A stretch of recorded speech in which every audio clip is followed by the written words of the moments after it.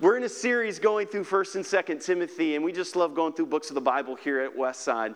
And we started this a number of weeks ago, and we're now in chapter 2. That's just what we do. We just kind of go line by line. And just by way of illustration, I'm going to ask you if these names sound familiar. Harry Truman, Dwight Eisenhower, John Fitzgerald Kennedy, Lyndon Johnson, Richard Nixon, Gerald Ford, and Jimmy Carter. Those are probably familiar names, correct? Right? Those were the sitting presidents from 1949 to 1977. Now, here's a little bit of trivia for you. Does this name sound familiar? The name Emma Danielle Gray. All the other names are pretty big, right? I mean, those sound pretty familiar. We learn about those in history books. But the name Emma Danielle Gray, you should know, because all of those sitting presidents were immensely impacted by Emma Danielle Gray. You see, Emma Danielle Gray started every day by leaving her 7 children and riding about an hour and a half bus and then train ride as she lived in northern Washington, D.C., all the way down to the Capitol, where she was employed for all of those years, from 1949 to 1977. What was her job there at the White House? We have a picture of Miss Emma. The job, official title, was chairwoman. That was her title. There she is shaking hands with President Jimmy Carter. And chairwoman, translated, Miss Emma Danielle Gray, for all of those years, was the only person who cleaned the President of the United States office. And she was the one. Why is she known throughout the pages of history? And why did every single one of those presidents know who she was? Well, nobody found out about this until she passed away on June 8th, 2009, when one of her children told this story. She said, "It was my mother's routine that she would arrive at work early, even though she had such a far drive to commute. And she would be there and she would get to going on her to-do list. And she was cleaning the president's office and she loved her job and held it with great dignity.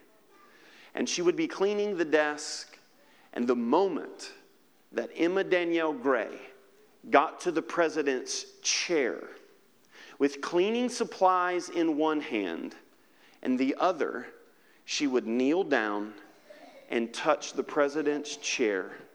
And in that moment, every single morning, Emma Danielle Gray prayed for the President of the United States by name. She said, "God, give this man great wisdom as he leads this nation. And God, may his presidency be a delight for those of us who follow you, Jesus. God, be with his family." She would name the president's children, his wife, and pray. And then she would stand up. And then she would clean the other side of the office. You see, people like Emma Danielle Gray are exactly what the Apostle Paul is talking about in 1 Timothy chapter 2, as you heard those verses read to you. Now, just a little bit of backstory and context. Why is Paul writing to Timothy? Well, we said that Paul reveals that in chapter 3 when he says these words, "Although I hope to come to you soon, Timothy, I am writing you these instructions so that if I'm delayed, you will know how people ought to conduct themselves in God's household, which is the church of the living God, the pillar and foundation of the truth." This is the theme of the letter. This is the theme of the series. And so now, in chapter 2, the Apostle Paul really gets down into the particulars. And he's writing and saying, hey, God has a design in the way in which the church is supposed to function, the structure of it, and what this looks like. And this week, he zeroes down on one of the first particulars. He's dealt with the teaching. The Apostle Paul knows that the diet of the congregation is of utmost importance. That a congregation can become anemic if it wanders off in myths and controversies. And we called all of those the oohs, right? All of those things. Paul says, no, Timothy, preach the gospel. That's the steady diet, the word of God. And now that is settled, he gets into a particular. And listen, this is the big idea and the thesis of the verses today, and it's this. The gathered church proclaims the gospel, the good news of Jesus Christ, through all kinds of prayer for all kinds of people. I mean, I believe that if you were to look at these verses and you were to summarize it, you were to go, yeah, I think that's what Paul's talking about. He's talking about proclaim the good news of Jesus, that Jesus is the mediator between God and man, that Jesus died to give his life as a ransom for all. And because of that, you need to proclaim that. And listen, this is so important. A particular way that the gathered church does that is through all kinds of prayer for all kinds of people. So, through these verses, what we're going to see is a number of things. And the first thing is this, that is so important. It's the priority of prayer. Now, Paul is talking about this, what's happening right now. The gathered church, the congregation. What do we do when we congregate together, when we come together? Well, you proclaim the gospel. Well, what's a particular way we do that, Paul? Through all kinds of prayer for all kinds of people. But first, you need to understand this, the priority of prayer. Look at what he says in the first verse. First of all, listen, the butter slid off my biscuit a long time ago, all right? But if I'm reading the Bible and I see someone say, first of all, underline what comes next or something like that, right? It's like when your mom or dad used to, they're getting ready to leave the house and they're just shouting out random stuff because they're super nervous you're going to burn the house down, right? So they're like, remember to feed the cat and to do all of that, and they're doing that, and you're kind of wah, wah, wah, wah, wah, wah, wah. You're not really hearing anything. But then they break it with, but you listen to me. First of all, and you're like, oh, good Lord. Okay, here we go, right? First of all, then, I urge. So now he's turning it up more. This isn't just important. Now Paul is urging this to take place, that supplication, prayers, intercessions, and thanksgiving be made for all people. The word first there is actually, it means of priority. It's not so much about time like order, it's about priority. And then the word that Paul uses, urge, is the word that he used in the first chapter. Remember, when it literally means to plead and to beg with. I urge you that this right here is so important. And listen, I'll be honest, as I studied these verses this week and just started to find the flow of thought, because here's what you do in Bible study, and here's what's so important. Maybe you're learning about studying the Bible, you're learning about reading it. When you get to a portion that seems important or you don't understand, here's the number one rule of Bible study. You allow Scripture to interpret Scripture. So you go, wow, that is super important in 1 Timothy 2. Is that important anywhere else in the Bible? And the answer to that is pretty astounding. We see in Luke's gospel that Jesus is praying. And it says this, now Jesus was praying in a certain place. And when he had finished, one of his disciples said to him, Lord, teach us how to pray. Do you understand what's going on there? The disciples saw Jesus perform miracles. Like took a kid's Lunchable, fed 5,000 people, right? They saw Jesus preach thunder. It says nobody ever taught like this man. They saw Jesus do a lot of things. But there was one thing that the disciples asked Jesus to directly teach them how to do. It wasn't preach. It wasn't perform miracles. It wasn't to cast out demons. When they saw Jesus pray, they had to say to themselves, well, that's the source. That's the source. He does a lot of other things, but how he does that, we've never heard someone talk to God that way. That's how important prayer was. And then Jesus gives them the Lord's Prayer. But we see another avenue. When Jesus goes to the temple in a really important time of the year, and they've got these vendors set up. And what the vendors are doing is they know that in order to enter the temple, you have to have a sacrifice. It was extortion. It wasn't just the selling of things. It was the extortion that you can't enter here unless you have a sacrifice. So one guy was like, well, I know how we can make some spare change. We maybe have a booth set up with a few pigeons, a couple of goats, and, charge a little bit over what we paid for them, We get a pigeon for $1. They need it to make a sacrifice. We can sell a pigeon for $5, guys. It's no problem, right? And they all voted aye, right? They did that, and Jesus comes in and sees what's happening. This is the Jesus people forget about. Check out this verse. He said to them, he overthrows their tables. Right? So I'm just reminding you, anytime someone's like, well, you just need to be Christ-like. Overthrowing tables is not an option that you don't have to ignore. That's pretty incredible. Jesus was extremely passionate about this, and then he says this, my house shall be called a house of singing, a house of preaching, a house of service, a house of mission. He says, my Father's house primarily is a house of prayer. Listen, the priority that Paul is stressing to Timothy, we see all over the New Testament. And what is it particularly about the gathered church that's important? Because that's the context. Why is it so important that when the church gathers together, that prayer be so central? Well, I love the way that one author put it. He put it this way. A church that practices prayer is more than a church that learns. It's also a church that leans. We learn dependence by leaning on God together.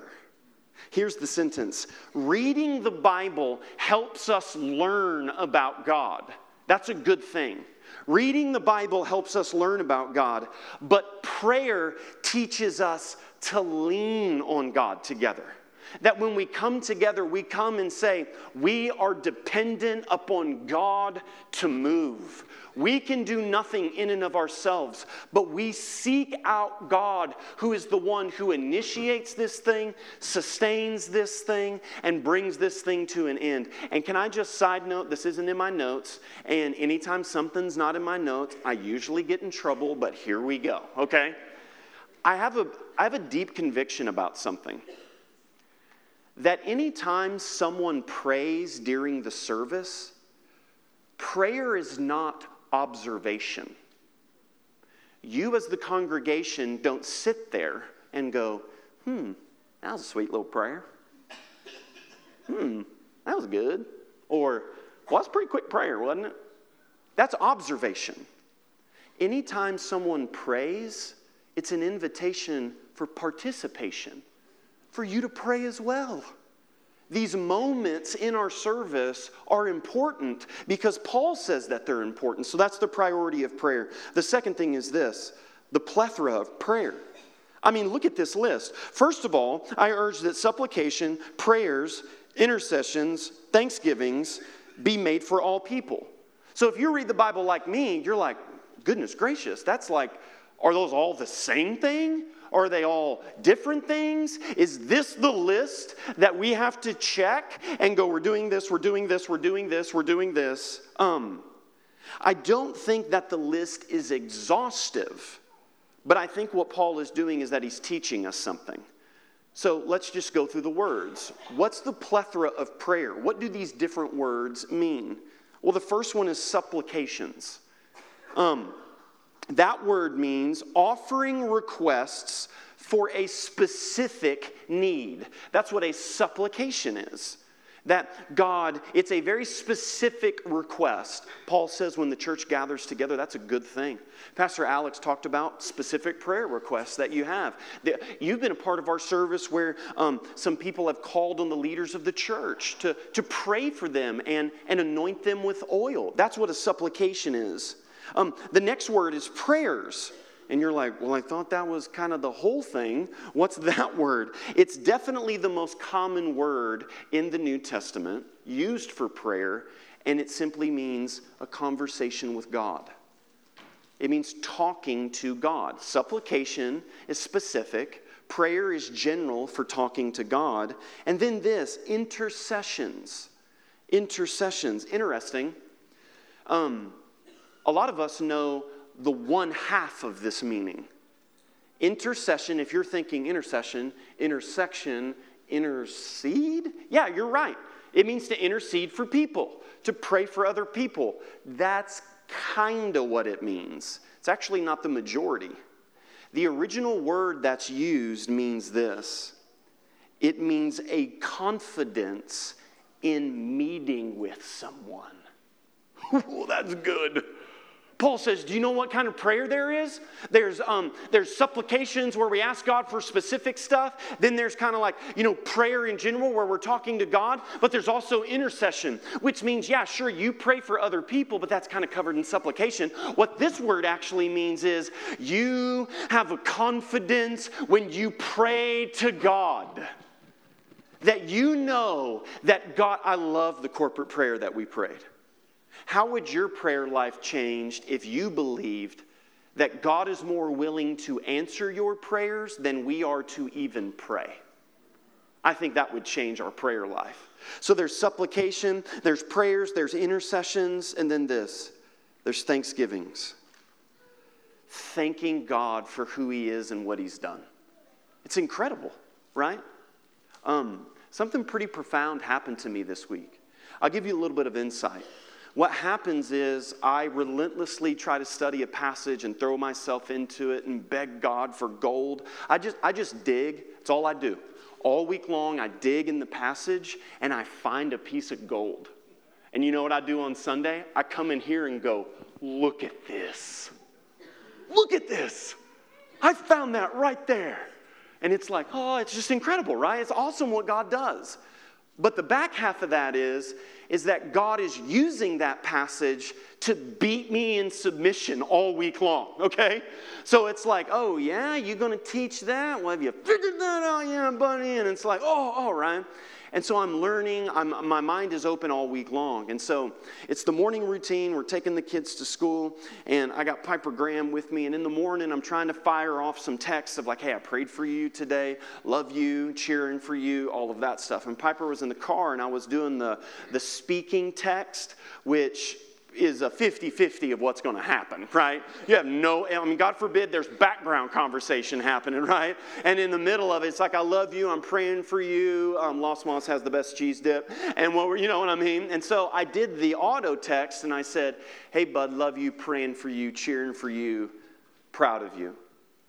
And Piper said, what's wrong with your friend, Dad? I said, what do you mean, babe?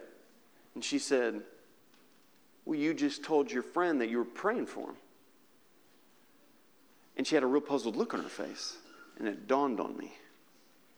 I looked at her and I said, baby girl, do you think that when I tell someone I'm praying for them, that means something bad's going on?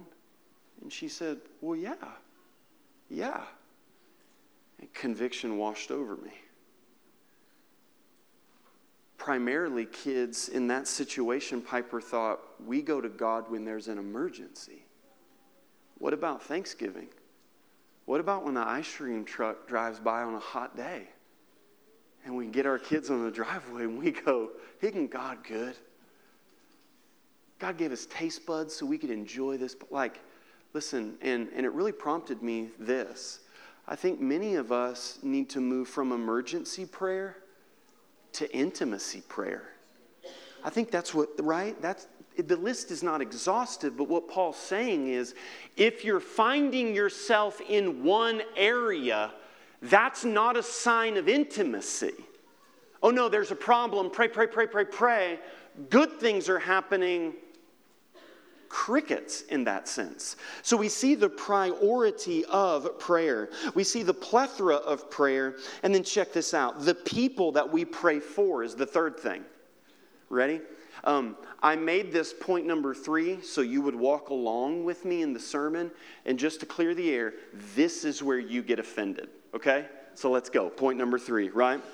First of all, then I urge that supplication, prayers, intercessions, and thanksgiving be made for all people.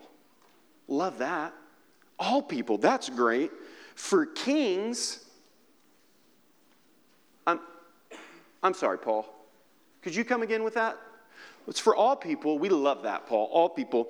For kings and all who are in high positions. All people, we're for that. For God so loves the whole world. And here's what we love about the term all people. By the way, if you're doing a Bible study, look at how many times the Apostle Paul uses the word all in this passage. It's like 6 times that he uses it. All is so safe to pray, isn't it? Just, God, be with all the people. That's great to pray. And then we get to leave prayer going, I prayed for all the people. And I prayed today, and this is good, right? That's so safe to pray. And then Paul's like, kings. Interesting that as Paul is writing to Timothy in Ephesus, we know that the Roman emperor at the time also has a bounty out on Christians' heads. And what does Paul do? Paul says, pray for all people, kings, and all those who are in high authority. So the first person is all people. That's great. The second one is kings. Did you know that one of the marks, please don't miss this, one of the marks of the early church and Christians and how they stood out in the Roman world is this very thing? Example, there's an early church father by the name of Tertullian. Tertullian is 1 generation removed from the apostles. So, the guy that laid his hands on Tertullian for his anointing as a pastor was like Peter or John that laid his hands on that guy. That's a pretty big deal, okay? And in 200 AD, Tertullian writes a letter to someone who is seeking to understand what the Christian faith is about. It's really incredible. It's one of the most exhaustive historical documents that we have about the early church. What did they do in their worship services? What was it like? How did that go? And Tertullian gets to a section and says this: we pray for the emperors, for their ministers and those in power, that their reign may continue, that the state may be at peace, and that the end of the world may be postponed. What? I don't know about you, but when I scroll Facebook and then I read this, there's a disconnect somewhere. There's a disconnect somewhere. Somewhere along the way, we as Christians bought into the fear-mongering, and then the church, somewhere along the way, fell into the trap of politics and the temptation to prostitute the church for votes. And listen to me, the very thing that Christians should be known for is not jokes about our president. I'm over it. It's not funny anymore, right? Because God has placed that man in that position, and Romans 13 says whether it's for good or it's for bad. It's not of your opinion. God placed them there. And maybe our country would look a little bit different than less of go Brandon jokes and more praying about President Biden by name. And I don't care who it is. If it was Obama or Trump, I'd say the same thing. I am weary to my bones that there is no difference in Christians and non-Christians when it comes to the political sector. We do not live in a democracy as Christians. We live in a monarchy. Jesus is king and you didn't cast a vote. He is ruler of the universe. And the fact that that's provocative, and some of you under your breath are saying like, well, I'll pray for him, I'll pray for it, shows the very point that the church is so far from the mission of God that we really believe this is our home. We're so comfortable here. And we forget that we are strangers and aliens in a foreign land. And our allegiance is to a king and a kingdom. We pray for kings, and then this, for all those who are in high positions. Who's that? Your boss, first responders, police officers, school teachers, the administration, all of those things. Why? Well, he goes on to say, look, that we may lead a peaceful and quiet life and post on Facebook when we're so angry with every decision the administration's made. That's in the Greek. You got to get a study Bible to see that, right? No, godly and dignified in every way. Here it is, verse 3. Oh, Pastor, I want to do the will of God. Pastor, I just want to know if I'm in the will of God. Pastor, I want to do what's good, right? Oh, I want to be in the will of God. Verse 3, everyone, look at your Bible. This is good, and it is pleasing in the sight of God our Savior. I want to do the will of God, praying for all people that they would come to a saving knowledge of the Lord Jesus Christ. And this is what now we're getting into. The people you pray for regularly reveal what you really believe about God and prayer. That's what Paul's saying. Do you know what our temptation is as Christians? Where we live, in our town, in our sector, in all of this. I heard someone from a foreign country say something pretty funny. And they said, you know, the problem with you Americans is this. You believe you're the only people in the world. You believe you're the only people in the world. And there's like a whole thing going on out here. And here's what Paul's saying. If you're left to your own devices, our prayers drift to what is comfortable, who we're like, and what is easy. And Paul says, don't forget, we pray for all people, kings and everyone. It reveals what we believe about God. And then the last thing is this, the purpose of prayer. The purpose of prayer. Two quick things. We already went over it. That we may live godly lives. That's why we pray for the kings, for the presidents, for those in high authority. It's okay to pray. God, we pray. Proverbs says that a nation whose God is the Lord will prosper. God's ways are good. And what we pray is, God, that their rule and reign would be subjective to you, Jesus. And if that's true, then their decrees will be good and there will be peace in the land. It's okay to pray those things. But listen, these people were praying this while their door was getting kicked in, while they were being tried for being Christians. And what's the second thing that we pray for when it comes to all people? Well, Paul says it. That people would come to a saving knowledge of the Lord Jesus Christ, who desires all people to be saved and to come to the knowledge of the truth. Now, through the years, that's been contorted, that it says, see, everybody will be saved at the end. Parents, can I ask you a question? Do you desire that your children obey you? For sure. Is your desire the same thing as your decree of obey me?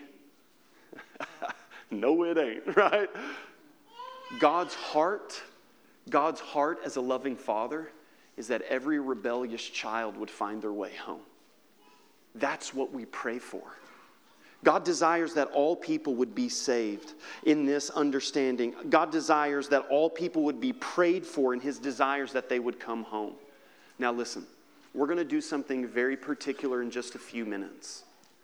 In regards to application, it's the whole reason why we changed around our service. As the staff, we were very convicted by this week, that the portion of our service, how much of that is given over to prayer, specifically of what Paul is talking about. We don't have to guess. Look, he says this is good in this. The first application for you is very simply this. Many of you may not know about our boiler room prayer ministry.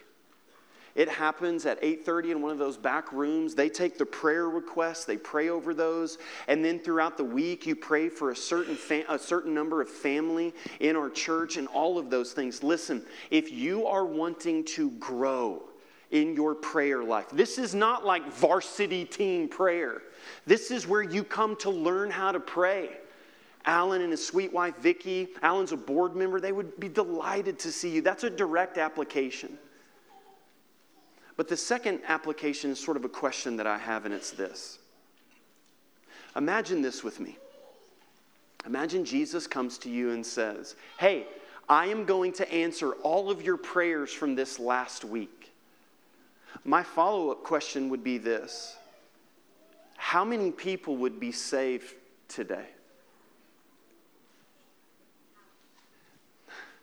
Listen, there's no guilt here, but at some point, we've got to press in and go, is this really our desire of what we're doing in this? And so what you have is an insert in your bulletin. And here's what we're getting ready to do. We are getting, God forbid we actually do what the Bible says, right? We are getting ready to pray for our president and the vice president by name. And I would ask that you take this insert home and pray with this week. And then there's going to be a portion where I pop back up, and then I want you to pray for your boss, for school teachers, for police officers, for those that you know who don't know Jesus. We are going to do what the Bible says because God blesses obedience. So Westside, I would have you stand to your feet right where you're at. Grab out that insert. And right now, what we're getting ready to do, we know from what we just learned that God is in heaven with a smile on his face, seeing the gathered church pray for kings and those who are in authority. And we know in the verse that God is in heaven going, and that pleases me. That's good. That's right. That's how the kingdom of God expands. So Westside, lift your voice and let us pray how the Bible has prompted us to pray. Sovereign Lord, we earnestly pray for our president, Joseph R. Biden Jr., and Vice President Kamala Harris and their administration. Your providence removes rulers and sets up rulers. And so we receive them now as coming from you for this time and hour. Whether we support their political stances or not, we humbly ask you to direct their hearts and minds like you would a stream of water, guiding it wherever you please, knowing that they are first to be your ministers. We fervently pray that what is of importance to them would be your honor and glory. We petition that everyone in your church may faithfully, appropriately, and obediently honor them according to your blessed word and ordinance. Jesus, we confess now that you are the King of Kings and Lord of Lords, and you sit above every heavenly throne. Because of this, we rest in your rule and reign. In Christ's name we pray. Amen. Heavenly Father, we come before you right now. Prayer is about participation, not observation. And so your church, we've prayed corporately.